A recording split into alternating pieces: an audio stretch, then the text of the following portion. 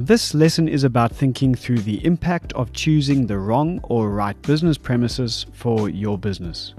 The entrepreneurial mindset is often extremely bullish, which can result in big thinking and big ideas. And this state of mind can lead to big financial decisions being made. The opposite is also true. Sometimes we find ourselves in a lull where our mindset is much more conservative. What are the implications of these when making the business premises decision? I'm Gareth Armstrong, and in this Razor's Edge podcast, we explore exactly this. Now, certainly before COVID, the norm when taking on a business premises was a 3 to 5 year lease. That meant that you had to choose the size of your premises for the next 3 years.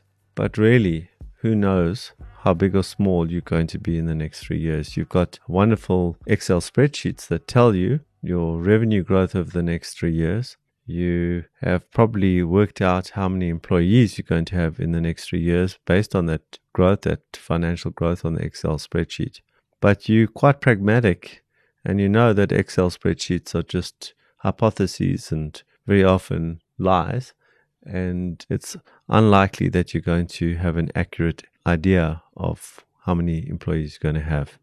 Opportunities are going to present in the next 3 years, and obstacles are going to present in the next 3 years. Opportunities might increase the number of staff that you will have, and obstacles might reduce the number of staff you will have. So how can you tell?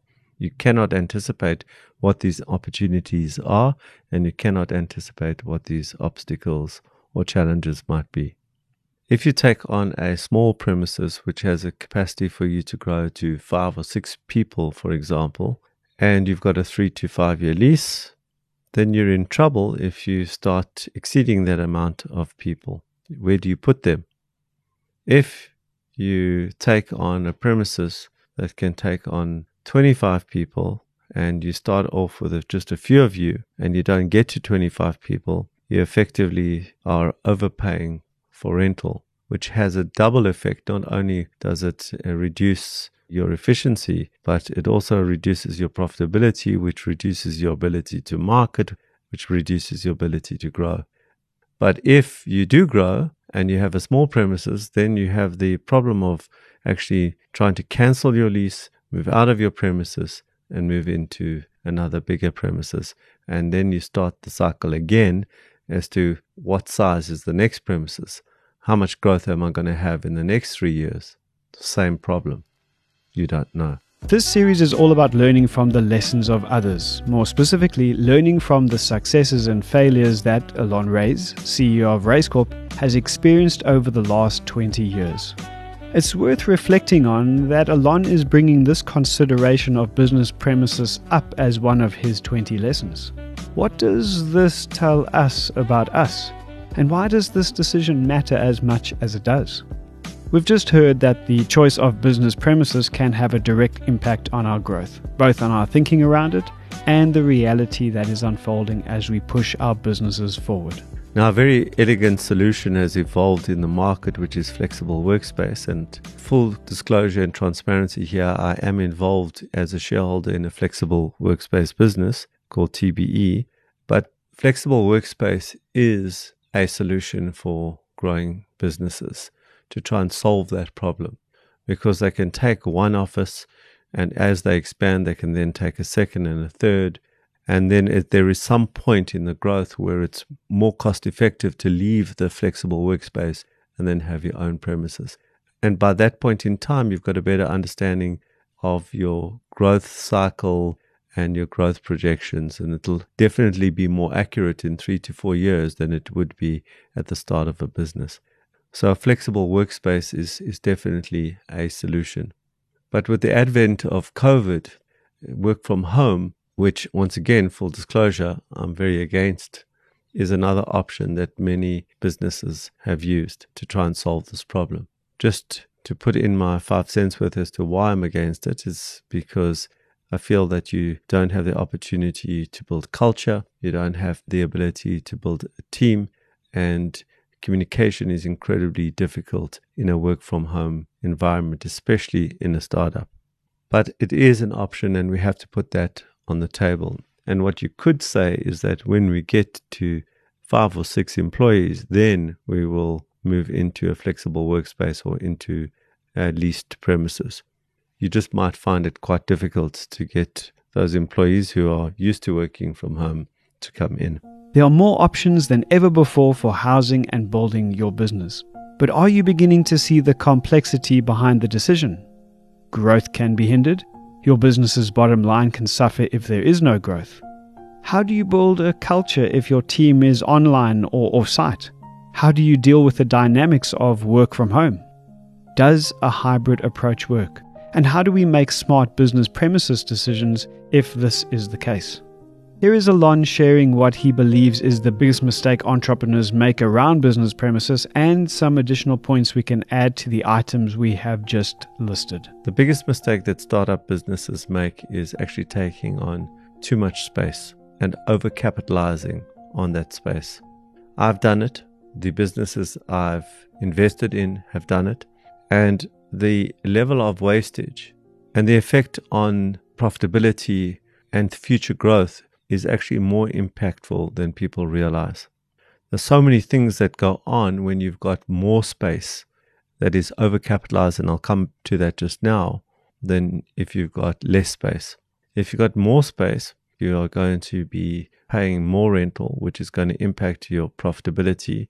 That profitability is going to impact your ability to market and hire more people for growth. And so there's a lower probability of growth. And a bigger premises needs to be furnished.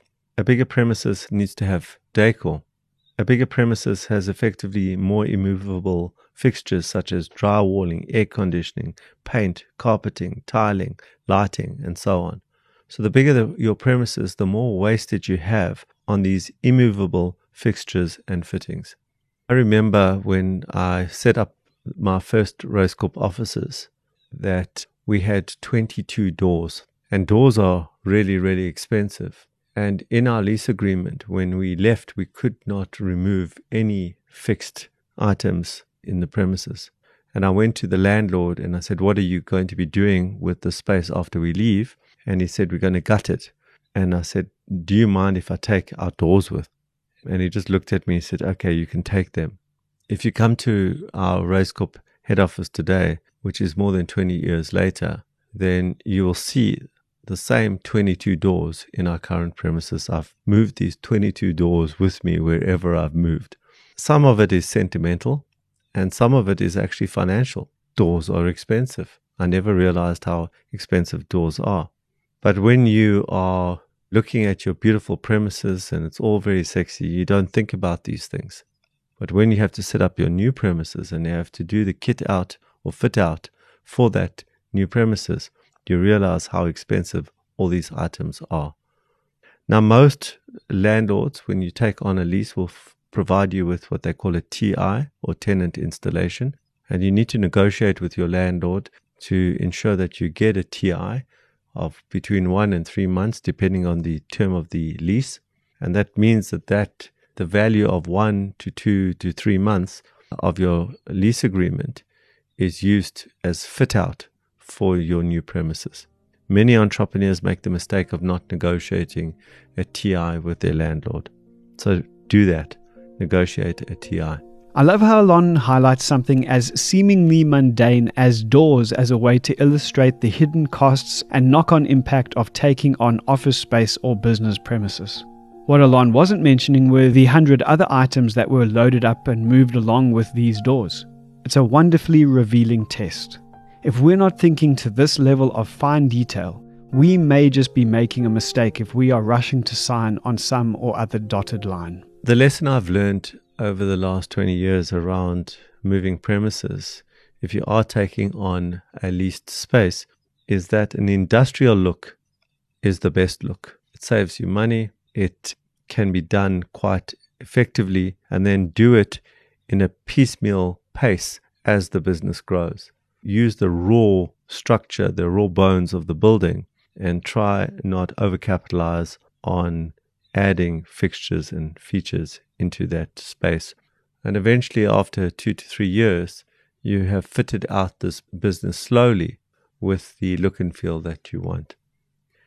if I were going to spend any money on design and decor, I would try and find a good interior decorator and give them the brief that I have no money, what can you do? My lesson learned over the last 20 years is that when you're looking for this interior decorator, don't find an established interior decorator. Find a startup interior decorator, somebody who's been doing it for a few years. Not only will they empathize more with where you are, but they will realize that they can grow with you as you move from premises to premises.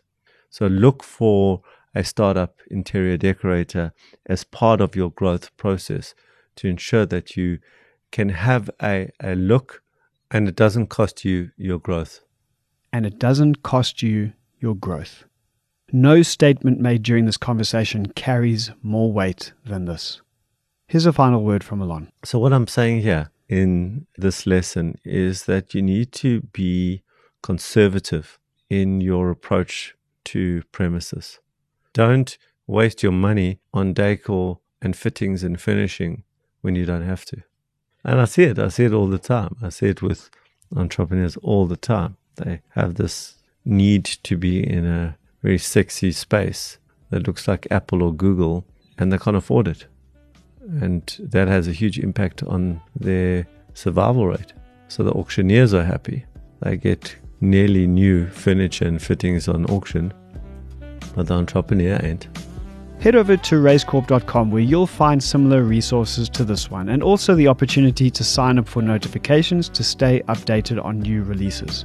In addition to this, follow Racecorp on your favorite social media platforms where you'll find additional updates about this podcast series and others we are producing. My name is Gareth Armstrong, and I'll see you in Lesson 10.